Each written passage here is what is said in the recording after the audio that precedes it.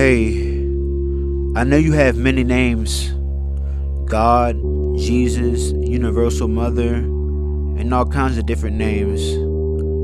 But I just want you to listen to what I'm saying, because I've really been wondering why some things are happening and why things are not happening for me.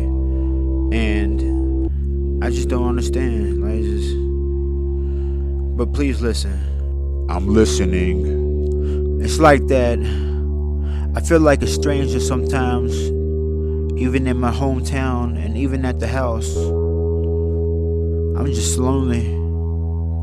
After a while of living my life and just doing different things, I was more free mentally and spiritually. But now I still have the same problems that I did when I was a kid.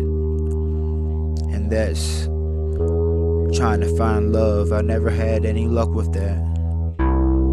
And deep down, I can believe in myself and other people's advice as well, but I feel like my advice at first was all I needed.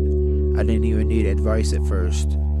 Things just went downhill out of nowhere. And Universal Mother, God, or whatever, please just listen to what I'm saying.